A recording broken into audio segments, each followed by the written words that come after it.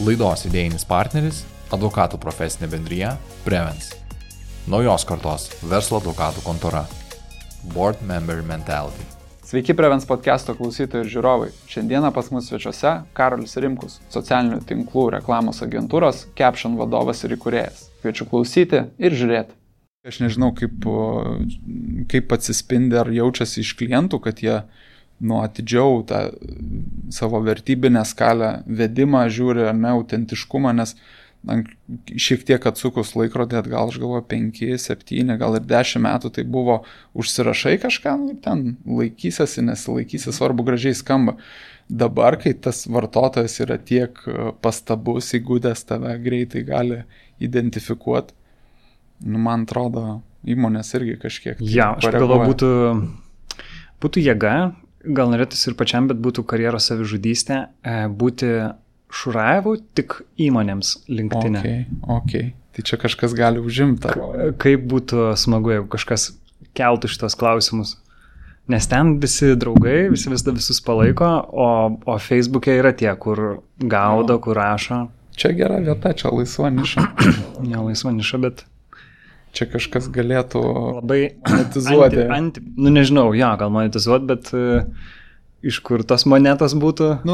LinkedIn'o policija. LinkedIn'o policija, įmonių. Aš dar galvoju, čia iš tų asmenybių arba apskritai trendų socialiniai medijai tu kažkaip tai pastebi. Šiuo metu galbūt kažkokiam siauresniam etape egzistuojančius trendus. Mes galim ir platformas paskatyti, galim ir LinkedIn'ą susikoncentruoti, bet gal kažką pastebi iš tokios. Tendencijos apie ką kalbėti? Galbūt bendrai trendai, kurie yra tokie generalistiniai, kuriuos tu kasdienybėj pastebi, kadangi kiekvieną dieną dirbi su tuo. Tai gali būti tiek komunikacijos, tiek galbūt kažkokios tai gilesnės strateginės įmonių gairės besikeičiančios. Tiesiog įdomu realiai tai viskas, kas iš tavo paties eksperto lūpų nuskambėtų. Tai turbūt trendus galima iš komunikacijos socialiniuose tinkluose skaidyti į gal kelias kategorijas. Bet tas kategorijas čia skaidau aš kaip dirbantis su socialiniais tinklais. Turbūt žmonės šiaip skaitydami to neskaido. Bet aukščiausiam lygmenį, jeigu taip hierarchiją įsivaizduoti, tai turbūt viskas atsiskiria į produktą paslaugas, tada į darbuotojus ir tada į korporatyvinę informaciją. Ir jau yra kažkur sodriau vienos arba kitos informacijos pagal socialinį tinklą. Tarkim, kai kurios retai įmonė renkasi korporatyviai komunikuoti Instagram'e. Didžioji dalis, aišku, tai daro LinkedIn'e.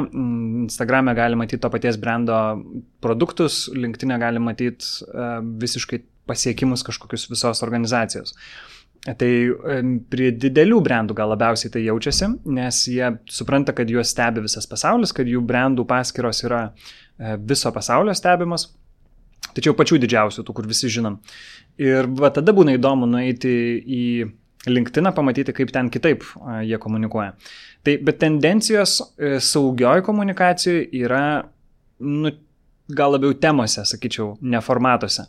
Saugioj tai turiu omeny, kad tie, kas labai jau nerizikuoja ir neeksperimentuoja. Didžioji dalis brandų kažkaip tai įrašuose, socialiniuose tinkluose rizikuoja, eksperimentuoja formatais, bet ne kažkaip kalbėjimo tipų, kalbėjimo tonų, hackinimais kažkokiais platformų.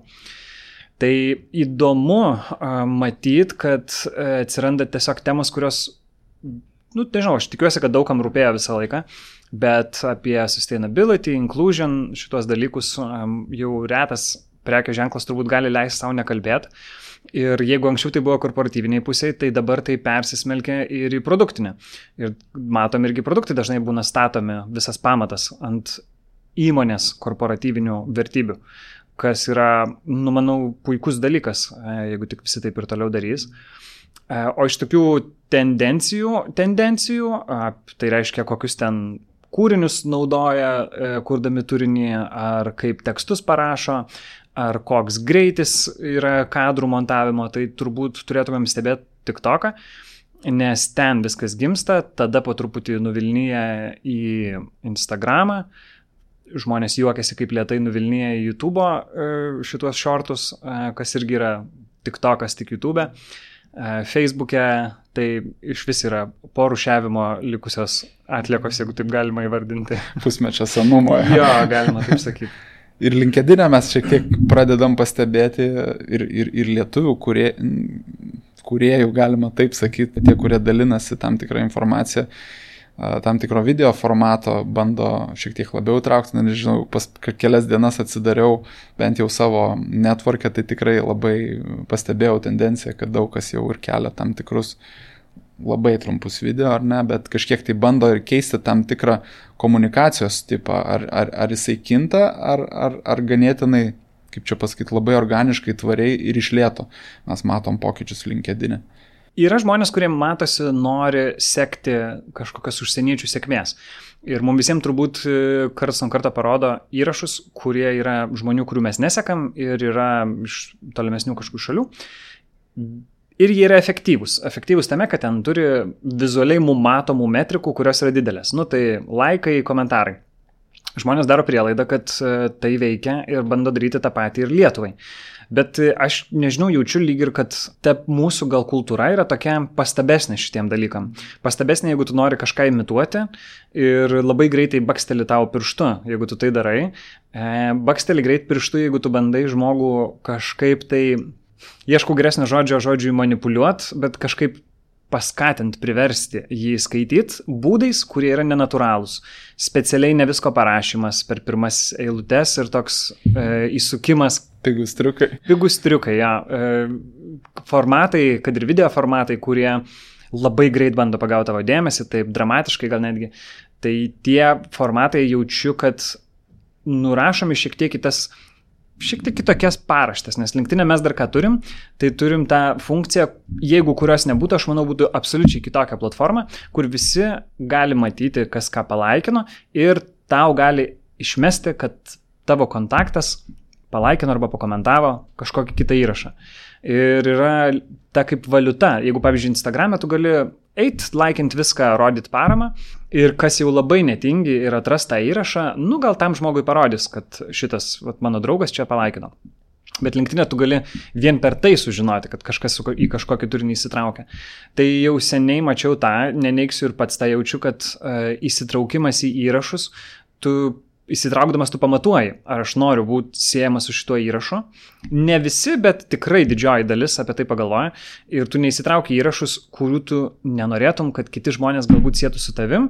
Net jeigu tau tai yra, smagu, kokią nesąmonę pamatei, būna kartais įkelia tokį instagramišką turinį į LinkedIn'ą. Tu žiūri, nes tu tas pats žmogus, kuris ką tik Instagramą scrollinai, tai kaip ir tau patinka tas įrašas. Bet tu nereaguoji, nes čia aš esu profesinis aš, ja. Tai didesnę vertę, galima sakyti, turi LinkedIn'o laikas, komentaras, jis yra brandinamas, ar ne, vartotojų ir tikrai tai skiriamasis požymis mūsų rinkos ar apskritai LinkedIn'o bendruomenės? Aš manau, apskritai LinkedIn'o bendruomenės ir matosi užsienio kiek sekų žmonių, tokių labai profesiškai prakutusių, sakykim. Tai matosi, kad pas jūs vyksta irgi rimtos diskusijos ir protingi komentarai. Ir kuo toliau į besivystančias galbūt šalis, tuo daugiau matai tokių atsitiktinių komentarų, kur nieko neprideda pokalbį. Dažniausiai Lietuvoje ir užsienio šalise, nežinau, nebesivystančiose, pasivysčiusiose komentarai ir įsitraukimas yra toksai truputėlį rimtesnis. Laidos idėjinis partneris – advokatų profesinė bendrija Prevence. Naujos kartos verslo advokatų kontora. Board member mentality. O yra galbūt vėlgi LinkedIn auditorijos bendrosios charakteristikos, kokie, galbūt kažkaip galima grupuoti didelėmis grupėmis, bet tie tokie skiriamieji požymiai, mes vieną išskiriam, kad tikrai žmonės ten jungia tam tikrą savo profesinį galbūt tam tikrą fasadą, kaip bebūtų ar ne, laikų į kairę, į dešinę nedalina, komentavimas lygiai tas pats, galbūt dar rečiau tą daro ir tikrai jau laiko kažkokiai labai svarbiai progai, galima taip sakyti. Galbūt yra dar kas skiria tą auditoriją, kad ją būtų galima geriau pažinti, suprasti, ko ir reikia. Šiaip vienas iš faktorių, kuris turėtų nuraminti daugelį bijančių komunikuoti tenais, man atrodo, yra atsargumas. Ir tas atsargumas reiškia, kad jeigu tu rašysi kažką, kas būtų, tarkim, jeigu tu būtum tokio pat viešumo asmuo, kaip esi LinkedIn'e ir būtum toks pats ir Facebook'e, tikėtina, kad Facebook'e susilauktum daugiau kritikos, pastabų kažkokių, neigiamų galbūt komentarų, LinkedIn'e gali truputį labiau būti atsipalaidavęs, nes vargu ar to sulauksi. Vargu ar kas nors bakstels pirštu, kad tai, ką tu sakai, pavyzdžiui, nesutampa su kitokia pamatinė įmonės vertybė, kurią tu atstovauji. Kur tuo tarpu kitose platformose, ypatingai Facebook'e, galim pamatyti, kad greitai nueis pasižiūrės, kur tu dirbi ir pasakys, kad ar tu dirbdamas čia gali turėti tokią nuomonę netgi. Tai toks visai bruožas ir jisai, gali, iš vienos pusės pažiūrėjus gali sukaustyti, nes tu gali bijot suklyst, iš kitos pusės yra daugiau laisvės, jeigu prisibijai kritikos, nes tikėtina, kad tu jos čia negausi tiesiog. Jeigu kažkam nepatiks, tai tiesiog neįsitrauks.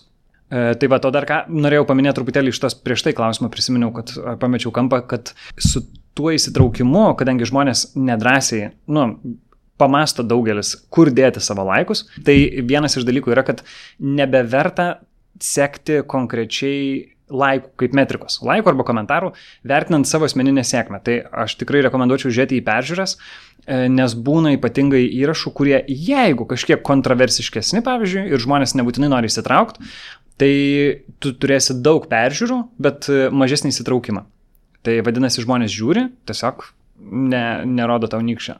Tai irgi vienas iš tų požymių, kad LinkedIn'o auditorija yra tokia daugiau stebinti, nėra labai aktyvi ir prisimenu kitame pokalbėje, ką tu buvai užsiminęs, kad apskritai yra ganėtinai mažai rašančių ir besidalinančių, jeigu imtume visą bendruomenės mastą, ar ne? Tai irgi turbūt siejasi su tuo, kad, kaip pasakyti, bendruomenė rami, pamatuota ir Bet kitas tada dar svarbesnis klausimas, kodėl privengia ir patys dalintis turiniu. Aišku, mums lyg atrodytų, kad dabar tai visi labai stipriai dalinasi turiniu.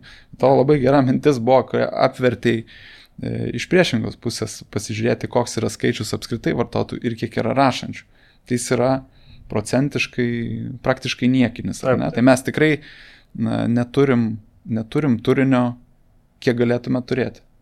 Jo, visiškai tiesa. Tai yra žmonių, kas pasako, kad LinkedIn'e tas pats ten per tą patį, bet tikėtina, kad jie tiesiog gal neatrado tų žmonių, kas rašo, nes jie, jų nėra tiek daug ir ne viską galbūt tau parodys, bet šiaip, proporcingai mažai ganėtinai žmonių komunikuoja. Manau, kad dauguma yra dėl visokių baimių arba nepasitikėjimų savim, arba kad yra kažkas protingesnis už mane, arba gal aš čia susimausiu, kablelį kokį net ten ne vietoj padėsiu, arba pasakysiu apie temą kažką, ko iki galo neišmanau. Tai galiausiai žmonės ir prisibijo. Ir tada turim tuos įrašus, kurie yra abstraktus ir dažniausiai konstatuojantis įvykius, negu besidalinantis įžvalgomis iš asmeninės profesinės patirties. Mhm. Aš kažkaip užkabino vėlgi mintis tavo išsakyta jau anksčiau, kad ir turbūt ją noriu pakartoti ir čia šiek tiek paplėtoti, kad kitas varžantis veiksnys yra, kad galimai, bent jau lietuvių bruožas tam tikras yra, čia galima diskutuoti, bet tam tikras kuklumas, kuris pasireiškia galbūt pernelyg plačiai, ką ir pats įvardinai, kad neva tai tu dalindamasi savo tam tikrais įvykių ir dalindamasis įžvalgomis, bijai sukelti, kad galvos, kad tu nori tuo pasigirti, ar ne? Nors iš tikrųjų galbūt tos įžvalgos gyvenimiškos arba net ir vakarykštis tavo įrašas mes galėsim, kadangi jis viešas, tai uždėti, sumontuoti,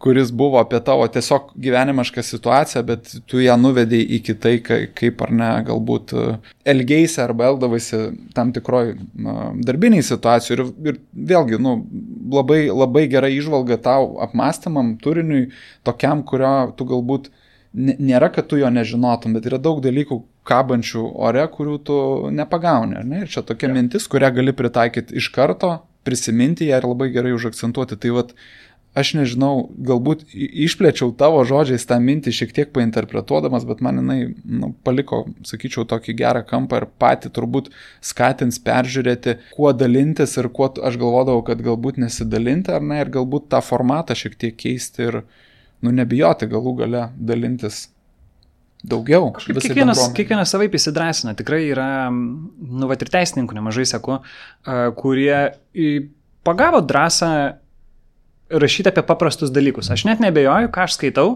teisininkų bendruomeniai tai yra visiškai pradmenys.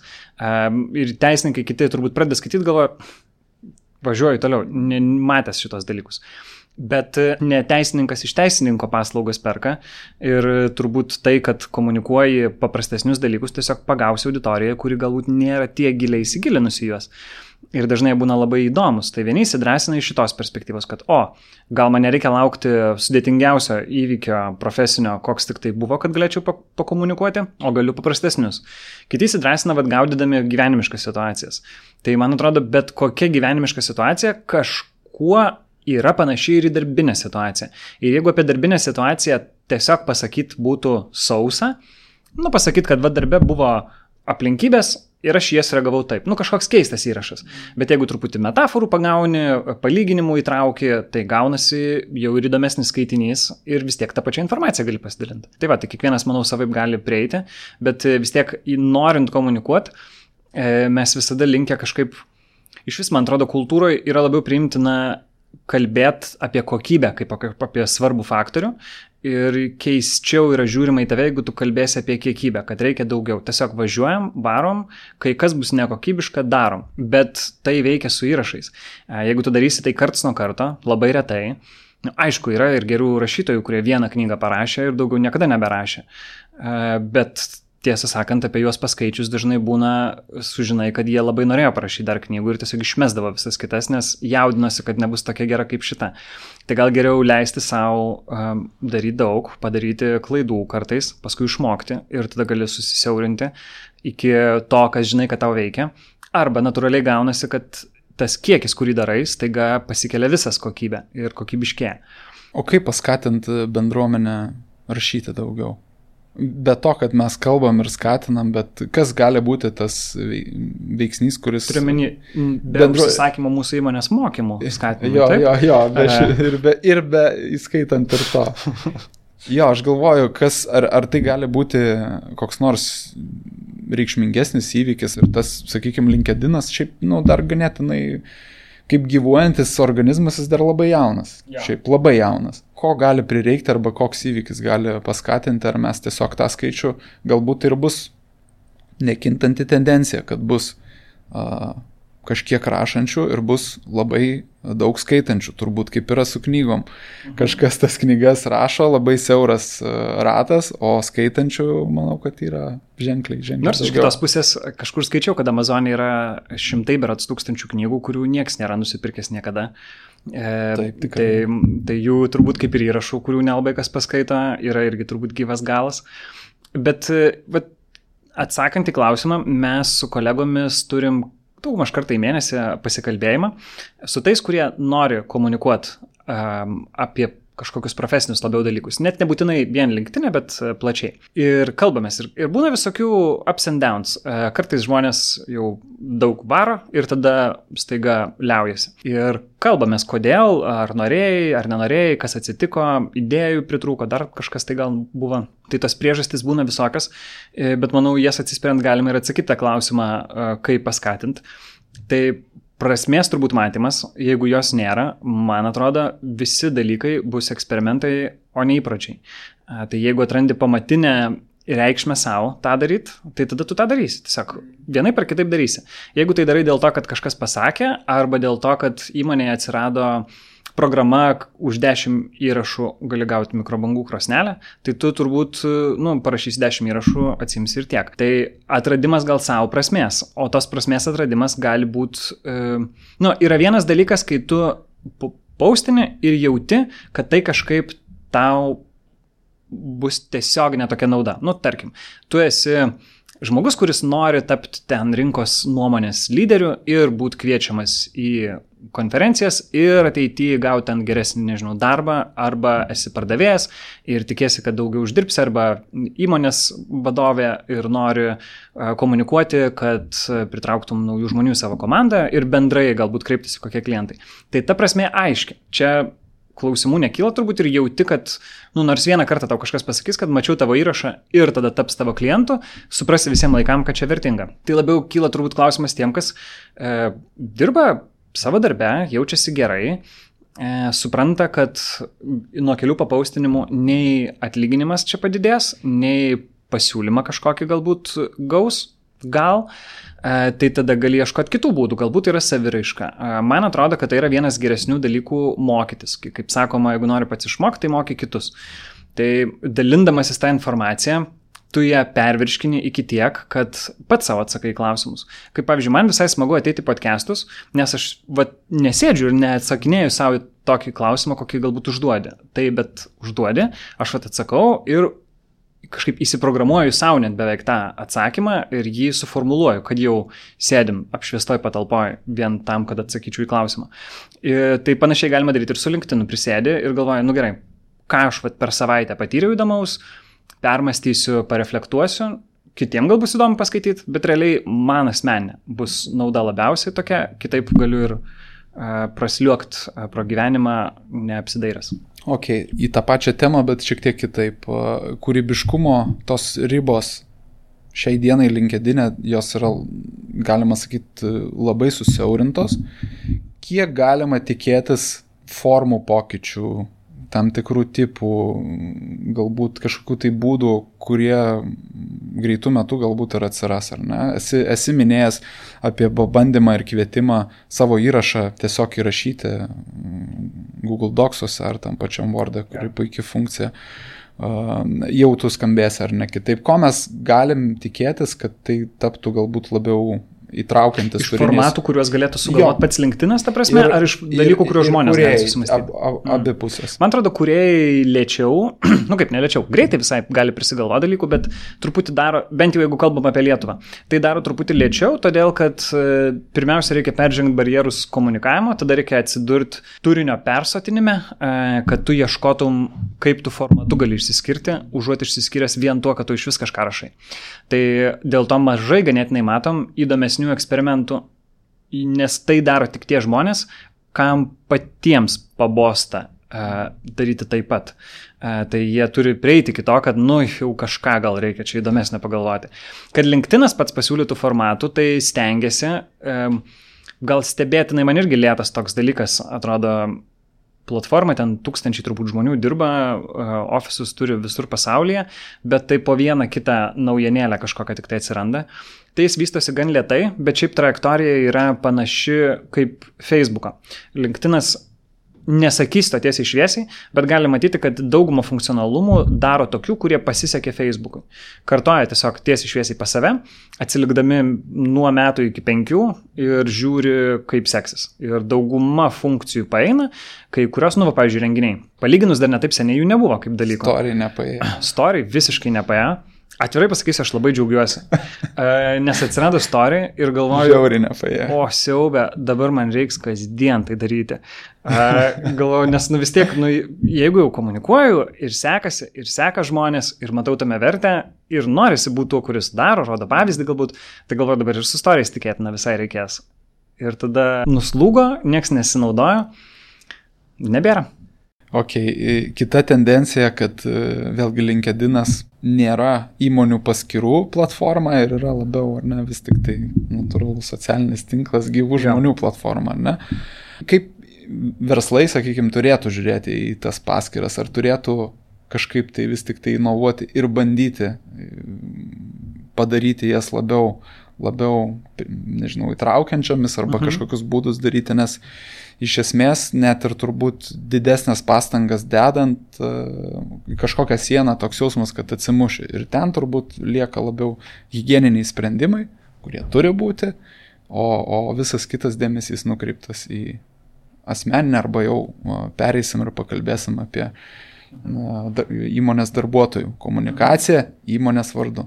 Tai va, geras šiek tiek klausimas, nes jisai ir ganėtinai sudėtingas. Aš manau, nusivylimą į įmonių paskirų komunikaciją, ypač marketingistams, tai reiškia tiems, kas turi administratorius, dažniausiai teisės savo įmonės paskiros, sukuria disproporciją sėkmės asmeninėse paskyrose ir mažesnės sėkmės įmonių paskyrose.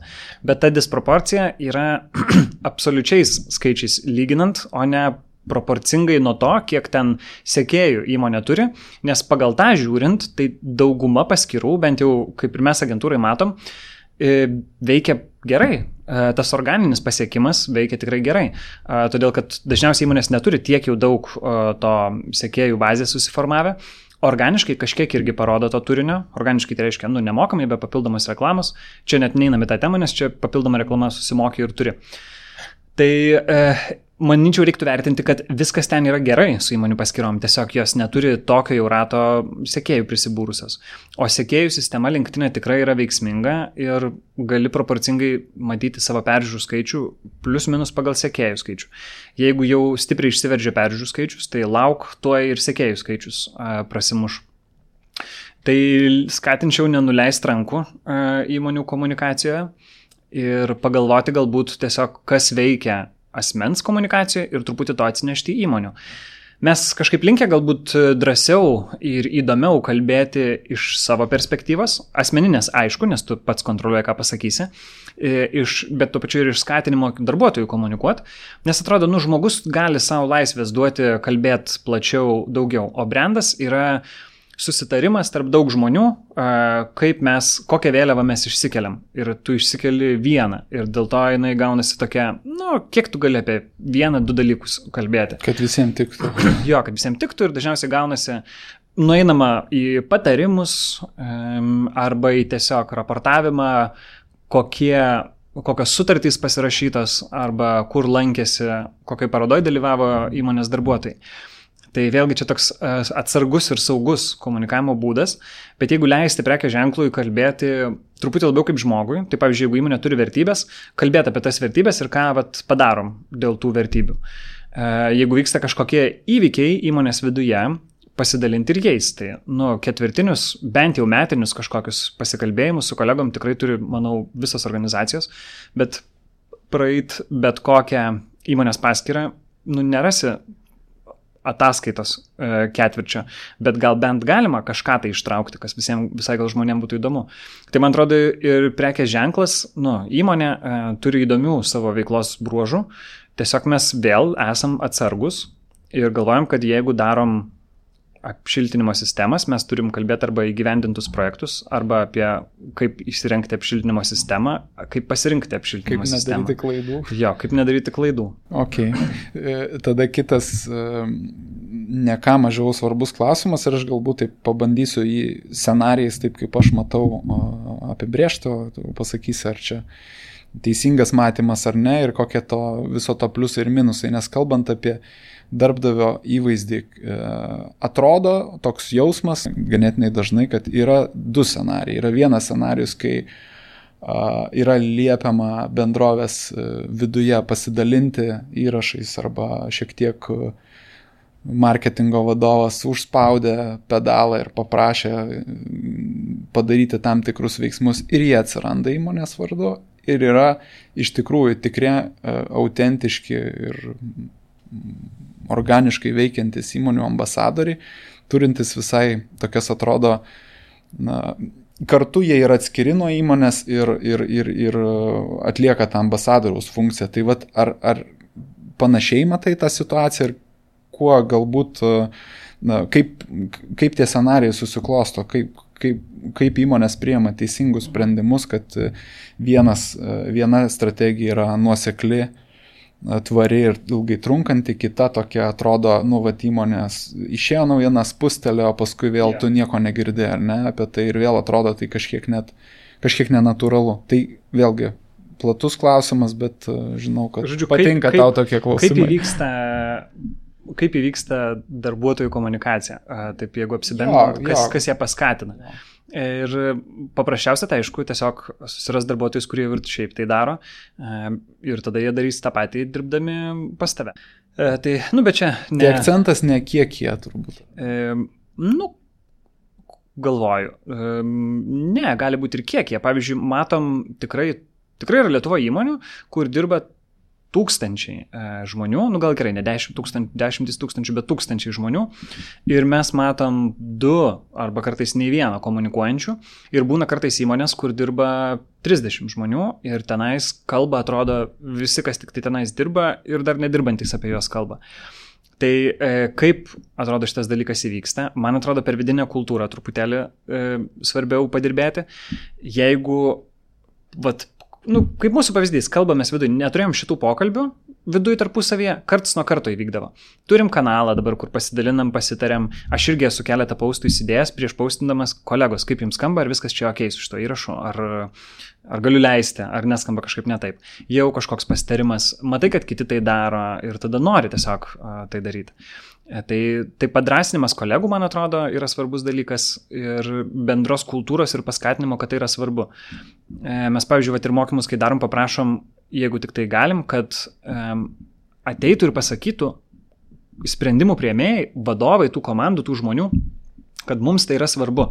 Netgi kartais yra svarbu pasakyti, kad mums yra svarbu, kad jūs dalintumėtės, rašykit, ką norit, taisyklės kelios, kad ten, nežinau, paslapčių mūsų neiškalbėtumėt kažkokių, bet paustinkit ir tai yra mums tiek svarbu, kad atsiriekit porą valandų savo darbo savaitėj šitam dalykui.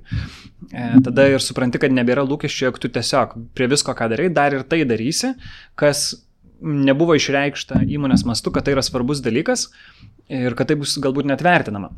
Tai toks padrasinimas, paskatinimas, man atrodo, yra paprasčiausias, bet visai efektyvus būdas.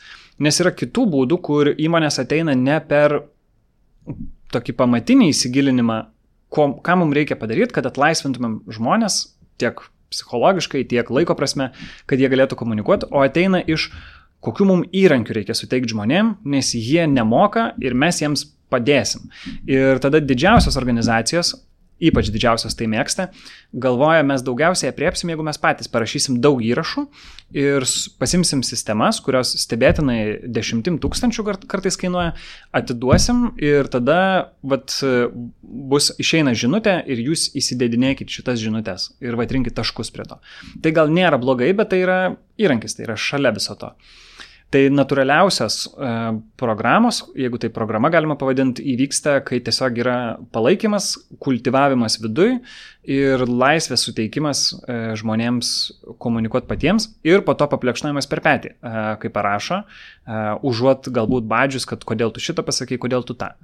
Įdomu, aš tai dabar klausydamas tavęs prisiminiau visai neseną ir proveržį darantį Meso kontraktą MLS lygoje, kuris absoliučiai keičia turbūt ir labai pakeis visą žaidėjų rinką ir turbūt tuos svarbiausius žmonės, spektaklio kūrėjus juos ves dar aukščiau. Tai aš įsivaizduoju didelės įmonės, ne 100 ir 1000 turinčios darbuotojų, 20 departamento vadovų susitarė, kad ateina su pasiūlymu vadovybei, su sekėjų skaičiai, su skirtingom savo auditorijom LinkedIn ir įsipareigoja metus laiko, pateikia planą už tam tikrą X fee daryti labai gerą darbą, taip jau komerciškai pasižiūrėti, bet aš kaip pagalvoju, kiek yra, nes vertė didelė labai, ar ne, tas klaida LinkedIn, aš pastebiu,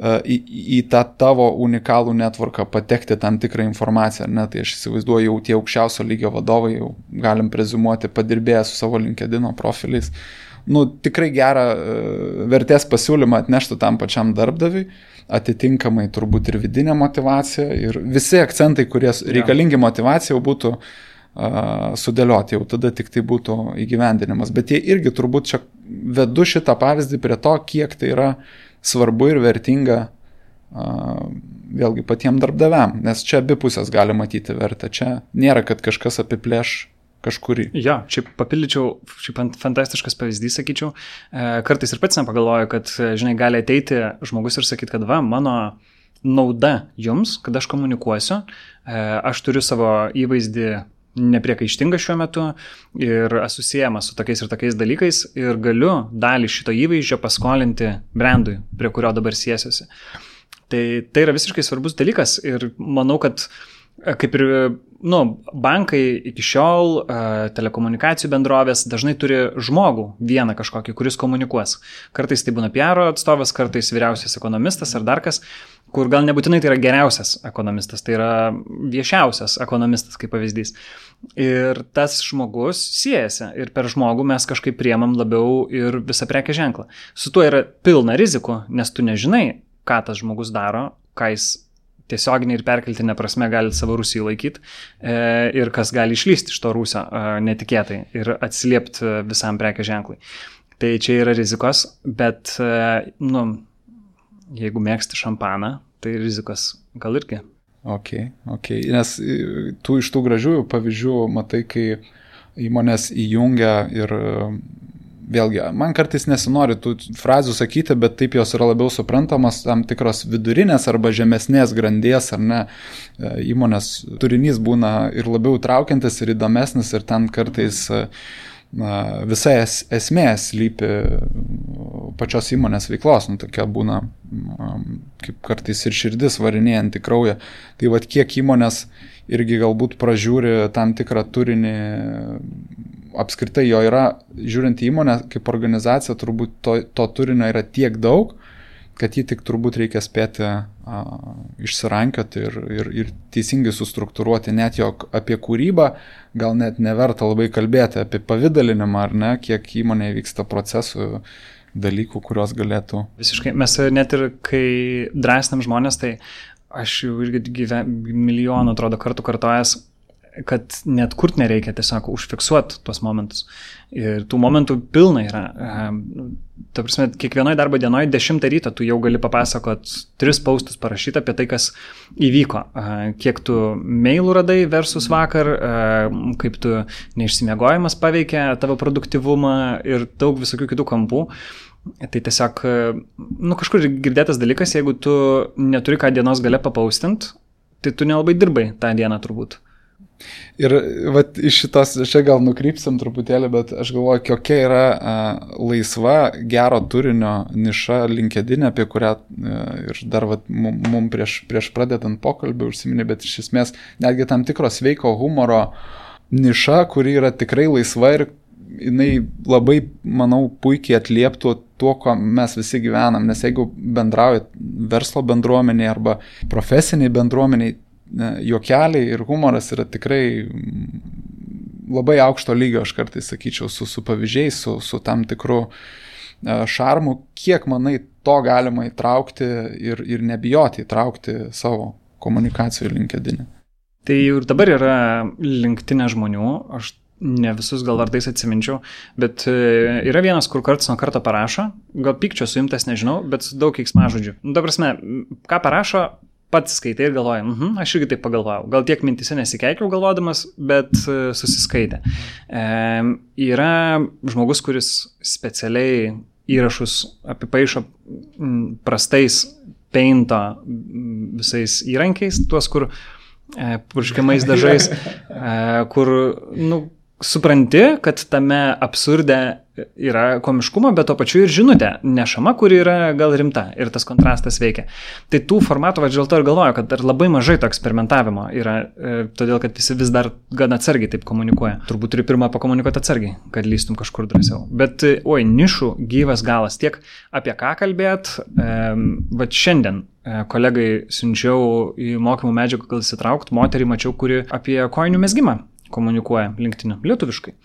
Mesga kojines, dalyvauja dalykuose, renginiuose, ten užsiėmimą paramom visokiom, bet su kojinių mezgimu. Toks neįprastas dalykas. Ne įmonė siūlų. Tiesiog, asmuo mesga kojines. Ir tokių tikėtina daugės. Man visai įdomu, nes net tie žmonės supranta, kad aš esu profesiniam tinkle, tai pasuksiu kažkaip iš profesinės pusės. Ir tada ta perspektyva tampa tokia atgaiva nuo viso to, ką įprastai matai. Ok. Bet yra dar kita medalio pusė, mes turim labai daug pasiekusių žmonių, labai daug svarbių, turtingų, protingų, kurių nuotraukos negali rasti internete. Tai galbūt viso to nereikia? Jo, aš irgi apie tą esu nekartą pamastęs. Gal ta sėkmė susikurta kitais būdais, gal ir tokiais, kur tu ne visai nori, kad labai kalbėtų apie tave, ypač jeigu išlys to sėkmės susikūrimo būdai. Tai čia vienas iš dalykų gali būti.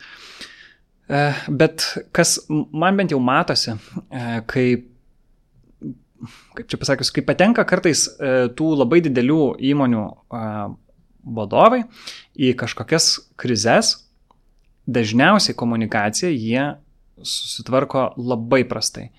Turi dažnai partnerius, kurie padeda, ne visada turi iš anksto pasiruošę partnerius, kartais šoka po to. Ir kai tenka patiems prabilti, jie kalba neempatiškai, jie kalba verslo kalba, jie kalba, ką galvoja, o ne perfiltravę kažkiek tai savo mintis. Ir tas skandalas paaštrėja ir pasimato dar stipriau. Tai ne vieną kartą yra buvę tokių Lietuvoje irgi situacijų. Ir aš galvoju, kad viena iš to galbūt pasiekmių yra tai, kad tu darbe nieko nedarai, tik biznį. Ir jeigu tu truputį skirtum laiko kreiptis į, nežinau, savo kolegas, kad ir vidiniai komunikacijai, parašyti kažką, padėlioti mintis, ko praktika yra gera LinkedInas, gal tose situacijose būtų lengviau. Tai čia tiesiog dabar toptelėjo gal mintis, kad kaip galima paskatinti aukščiausio lygio vadovus komunikuoti, kad bent jau kurtųsi praktika, kai tos komunikacijos gyvybiškai svarbiai reikės. Ir mes turbūt irgi šitą klausimą dekonstruodami turim įvertinti ir laikus, kada apie turbūt kokias asmenybės mes dažniausiai kalbam ir tos asmenybės, kurios šiais laikais kuria savo kapitalą, didesnė tikimybė, kad jie naudoja tam tikrus įrankius, nes tai jau, kaip pasakyti, užaugo su jais ir neatsiejama gyvenimo dalis. Nėra nei vieno startupo lietuviško, kurio įkūrėjų nuotraukų nerastų. Dabartinių startupų.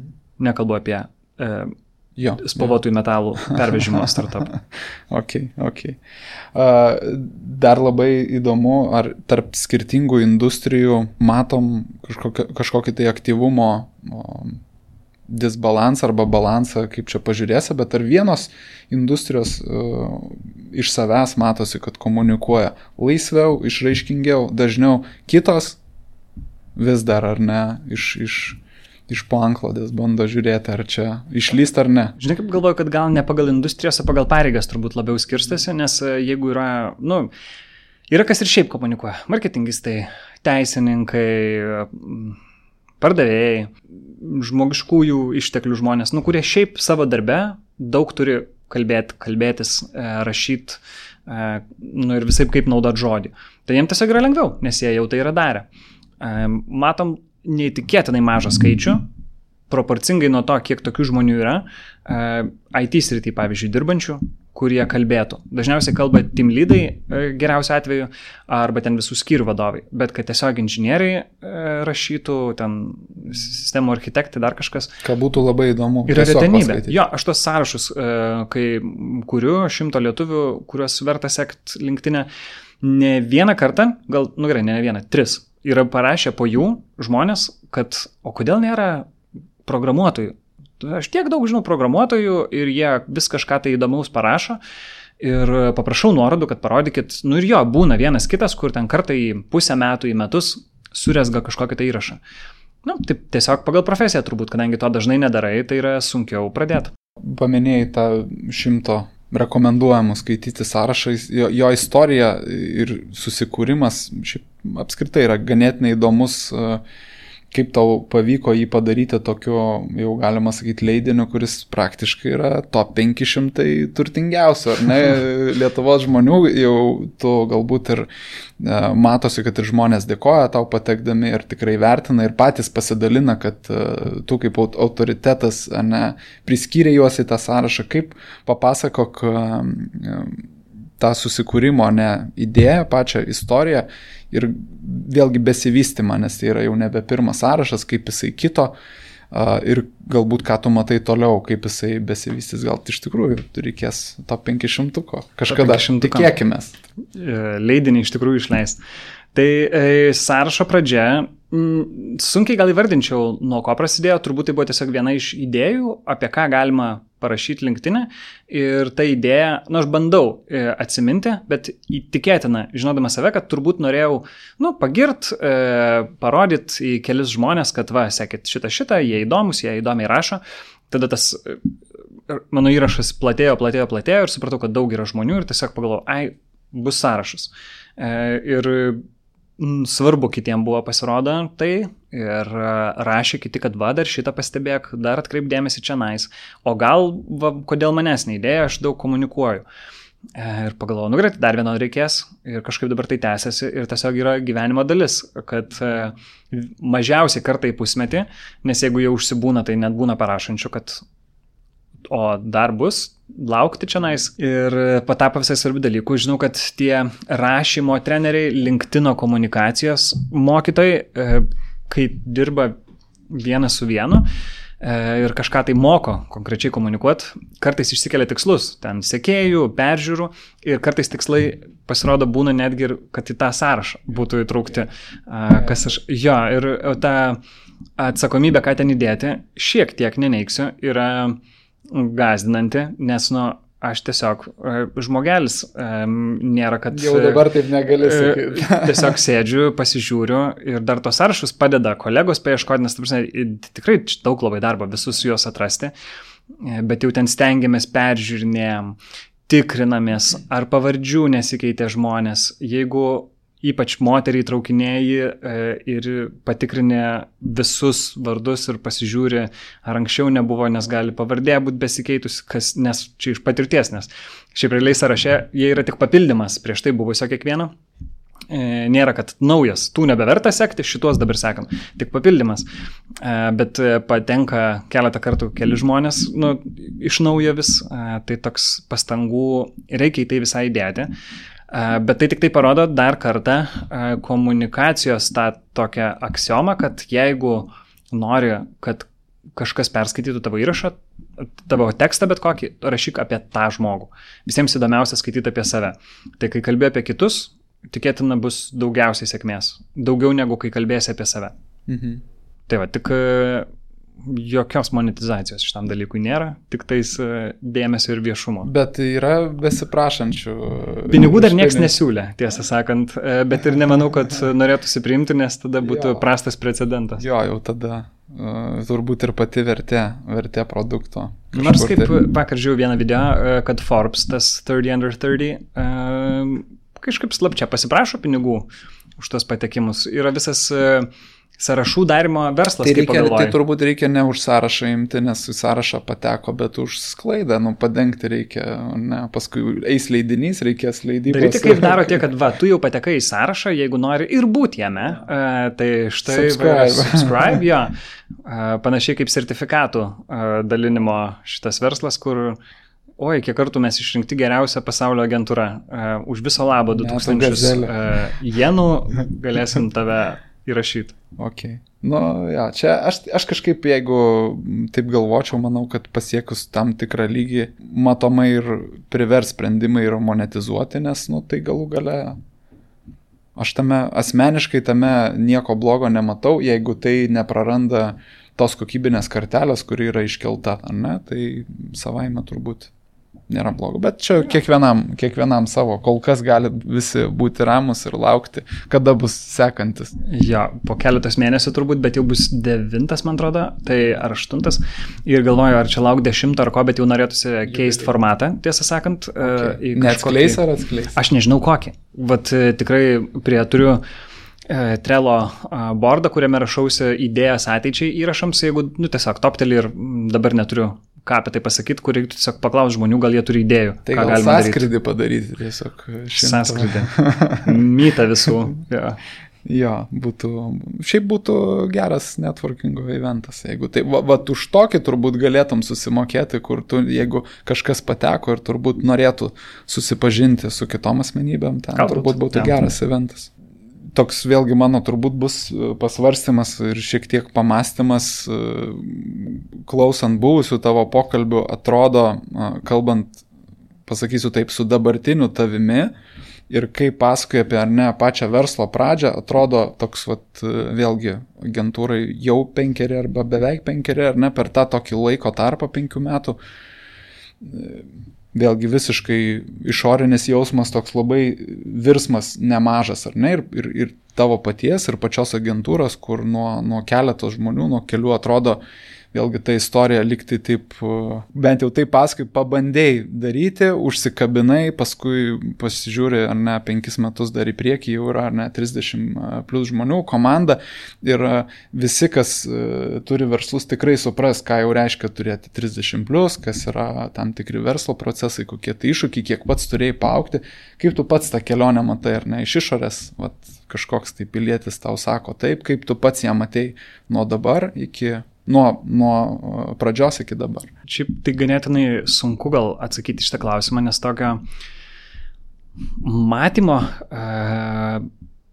atsitraukus ir žiūrinti viską, aš neturiu ką veikti su šitą informaciją pats savo. Kai atsitraukiu ir pagalvoju, kad iš tos perspektyvos, kad čia vienas dariau, o dabar mūsų daug daro, kas yra daug, pradeda kilt klausimas, kažkas tai užaugo dar daugiau, bet tada kažkam nepasisekė, tai gal tada reikia pinigais matuot, ten apyvartam gal ir visai neblogai, ten greičiau negu kitos socialinių tinklų agentūros iki 1 milijono ten priaugom, bet kas tas 1 milijonas, kai pasižiūri, kitų ten pelnai būna 100 ir toks, ne visai supranti, kaip gal vertinti, kaip viskas vyksta ir ką taip iš jau gilesnių vidinių galbūt dalykų ir pasvarstymų.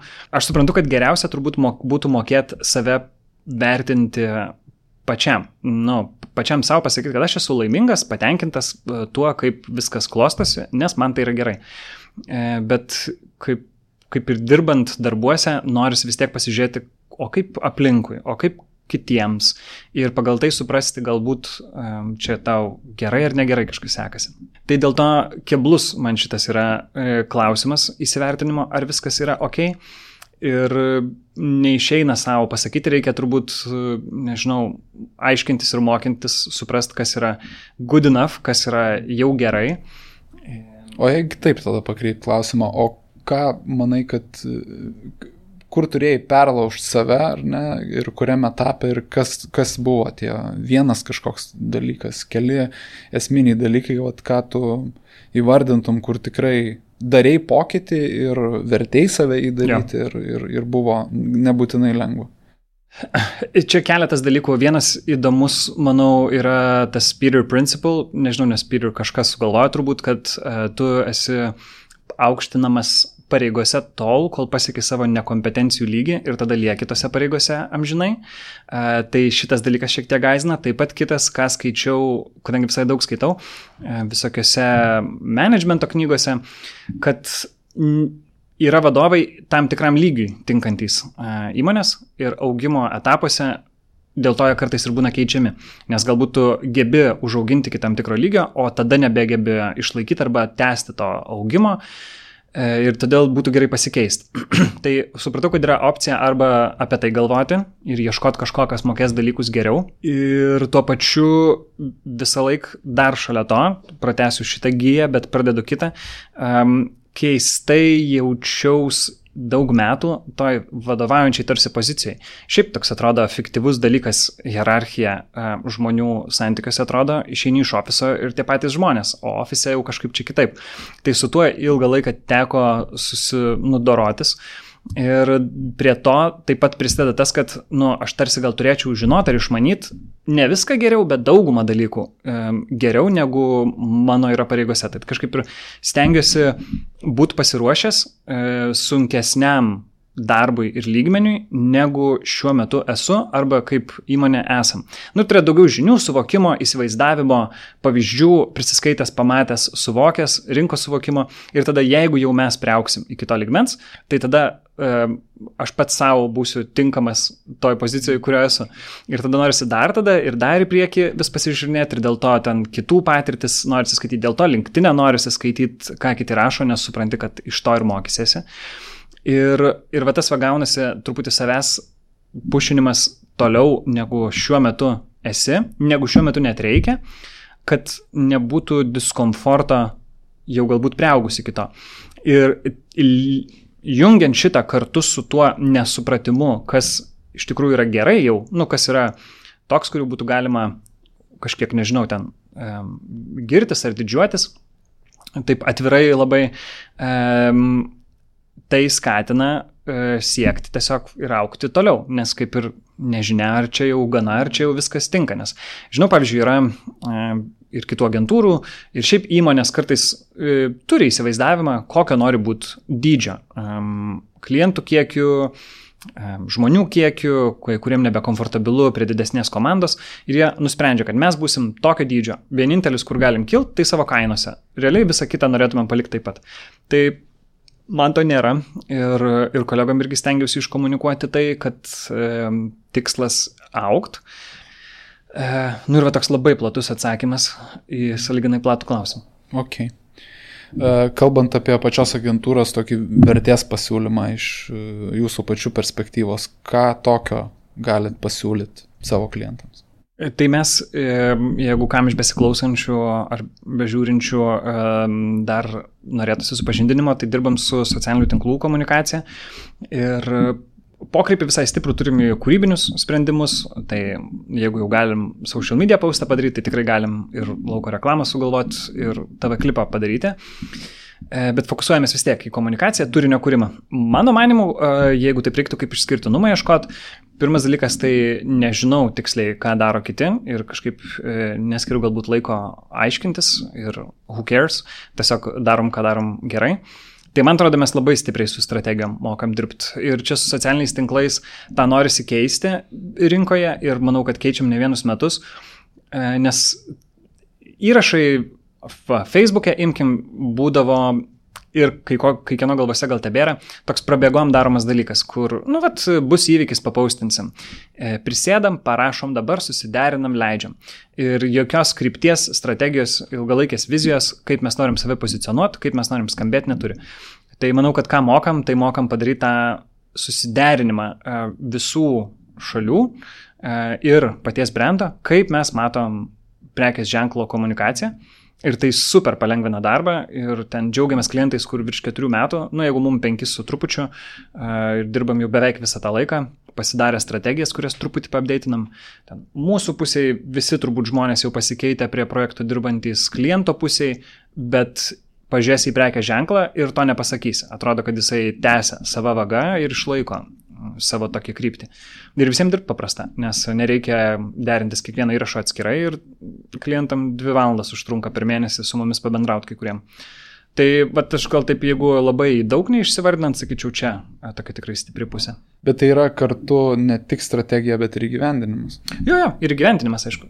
Tai nes aš visada sakau, kad čia galbūt tik tai mano toks požiūris, bet strategija nenuvertinant visiškai, bet to tinkamo įgyvendinimo, kuris aš visada laikau kritinė, kertinė vieta, geriau kartais blogesnė strategija, bet geras įgyvendinimas, taip kažkaip galvoju, tas žiūrint ir vertinant, kas ką siūlo rinkoje, tai atrodo, tos strategijos visur yra daug daugiau, kur liktai jos įgyvendinimo ir taktinių sprendimų, manau, kad ne visi gali pasiūlyti. Bet manau, kad nelabai gal girdisi apie tos taktinius įgyvendinimus ir sprendimus, todėl kad apie juos pasakoti yra truputį sunkiau. Mes patys, kai norim papasakoti apie tai, ką darėm su klientais, galvojam, padarėm tūkstančius, tikrai nemažinant tūkstančius įrašų ten per keletą metų su kažkokiu klientu. Ir sunku sudėti vieną vietą, nes jie kiekvienas iš savęs yra, tarsi mažas atskiras vienetėlis toksai. Tai pavyzdžiui, gal kūrybos agentūrom lengviau kartais papasakot, nes tu paimi vieną didžiulę kalėdinę kampaniją. Yra viena esminė žinutė, vienas TV klipas ir tada porą variacijų vizualiai, kaip tai atrodo. Ir tu turi kaip lengvai papasakot, bet socialiniuose tinkluose kiekvienas išėjimas yra kaip kampanija. Man atrodo, net sunkesnis tai yra darbas negu, gerai, atsiemu šitą sakinį. Nelengvas tai yra darbas, todėl kad tu kiekvieną kartą tarsi ir iš naujo turi galvot ir kadangi yra to iš naujo galvojimo faktoriaus kažkiek, tai tas darbas gali tapti sudėtingu menedžinime visame. Kiekvieną kartą iš naujo turi tartis ir su klientu, ir viduj žiūrėti, ir žiūrėti, ar jisai atitinka ten prieš tai visą darytą komunikaciją. Tai dėl to ta strategija yra svarbi, nes tu nuo jos atsispiri. Ir tu apie ją gali papasakot, kad mes pasidarėm, tokį didelį dalyką. O atskirai apie kiekvieną įrašą, aš irgi pagalvoju, padarėme įdomių įrašų ir būna pradedu rašyti postą, kad tokį padarėm, ir tada galvoju, bet taigi nežino žmonės kontekstą. Taigi jie nesupras, kad mes rebrandinom čionais šitą prekės ženklą, jie nesupras, kad prieš 8 metus jisai tam regione buvo traktuojamas kaip kitoks visiškai ir dabar mes tą transformaciją padarėm ir čia yra išdava tos transformacijos ir dėl to tai yra geras įrašas. Ir tada galvoju, tiek to, apie strategiją pakalbėsim. Tai man atrodo, čia toks sunkiau gal papasakot apie tos įgyvendinimus, dėl to daugiau kalbam apie strategiją. Jo, bet turiu omeny, kad pats vertės pasiūlymas ir paslaugų pakete, tai yra ne tik strategija, ne tik planas, bet ir įgyvendinimas. Žodžiu, viskas, kas įvyksta social medijoje, galim. Prisilečiat. Ok. Kitas vėlgi segmentas jau visiškai mūsų pabaigai, kalbam nemažai turinio, bus tikrai labai įdomaus, bet esi ištikimas bėgikas, galima taip sakyti, ar ne? Kaip matai bėgimą savo gyvenime ir ką jis tau duoda ir kaip jis atsirado galų gale? Atsirado dėl to, kad tiesiog gavau sporto klubo abonementą keletui mėnesių ir kažką, negi dabar neįsi, kai turi, jau nieks neįdomu ten buvo, išskyrus bėgimo takelis. Tai zulinau jį ir tas zulinimas persikėlė į laukus ir tada toliau zulinuose. Noras turėti tikslų kažkokių atsirado, tik siekiau maratono per 3 valandas pavyko. Tada, negi sieksiu maratono per 2 valandas 50, neįdomu truputėlį. Tai prisigalvojau bėgiojimų ilgų visokių smagių tarp miestinių. Ir toliau viskas. O kaip tas paskutinis bėgimas Vilnius Klaipėda, ką jis tau atnešė, kokia tai, vėlgi šiek tiek to dalinaisi šviežiais potyriais ganėtinai po paties bėgimo, bet dabar aš tavęs noriu paklausti, susigulėjus laikui, galbūt matai kažkokią kitą prasme, kitas spalvas, kitus atspalvius šitoj patirtį, nes tavo atstumas buvo įvyktas 208. Jo. 16 valandų trasoj buvo. Buvo 19, 16 būtų labai neblogai. Bet tikslas buvo iš Klaipėdos į Vilnių, ne iki galo gavosi, šiaip buvo karščiausia balandžio diena Lietuvos istorijoje, kiek domėjausi, tai nepataikiau truputėlį, karštesnė negu vasaros dienos dažnai būna. Ir su mityba gal netobulai viską pasidariau, bet praėjus truputėlį laiko, tas nesėkmės pojūtis gal praėjo, nes kokia čia nesėkmė iš kitos pusės pagalvojus, tai yra daug, buvo žiauriai smagu.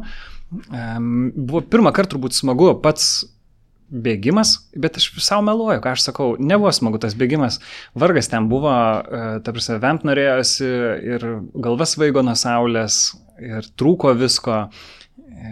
Ir nuobodu buvo vietomis, bet dabar atminty lieka vis tiek viskas kaip smagu.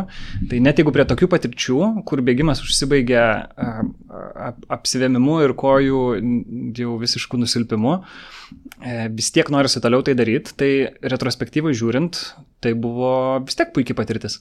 Ir šiaip greičio gavosi visai daug įgaut, tai aš jau esu bėgęs 200 km, tai beveik valandą greičiau atbėgau šį kartą tą patį atstumą. Manau, labai nice, kažkaip padrasino, kad gal visai yra čia kažkas šitam dalykė, galima kažko siekti. Ok, tai čia tavo toks, ar ne, šalutinis hobis atsipūsti, perkrauti galvą nuo verslo. Jo, turbūt vienintelis gal toks raiškus skaitimas ir bėgimas, tokie raiškus hobiai. Atsipūst gal ne visai. Aš atsimenu, skaičiau, kad Zuckerbergas Facebooko liovėsi bėgiojęs ir pradėjo ten muštis, tai tam, kad galėtų atitrūkti. Nes sako, bėgiodamas aš negalėdavau atitrūkti, nes aš darau motorinį veiksmą nemąstydamas ir vis tiek man tos mintys lenda. Per trumpai bėgu. Per trumpai galbūt bėgo, jo. Nes man tai viskas gaunasi, tikrai pailsėti, bet bėgimas yra geriausias toks testas streso, kurio kai kurie ir galbūt, nėra ko čia pavydėti, bet gal šiek tiek pavydėčiau, kai kurie labai lengvai ir greit identifikuoja, kad jaučia stresą. Man jis tiesiog yra lėtinis, jeigu jį jaučiu. Ir negaliu dabar pasakyti, kad prasidėjo streso pojūtis. Bet dažniausiai pasijaučia ant bėgimo. Jeigu bėgu ryte, tai yra geriausias laikas, todėl kad aš tik nubudęs ir dar dėl minčių kažkokių. Jeigu bėgu vakare, tikėtina širdis muš labiau, todėl kad kažkas per dieną bus vis tiek netobulo, ne viskas taip, kaip norėjai ir dėl to bus truputėlį streso.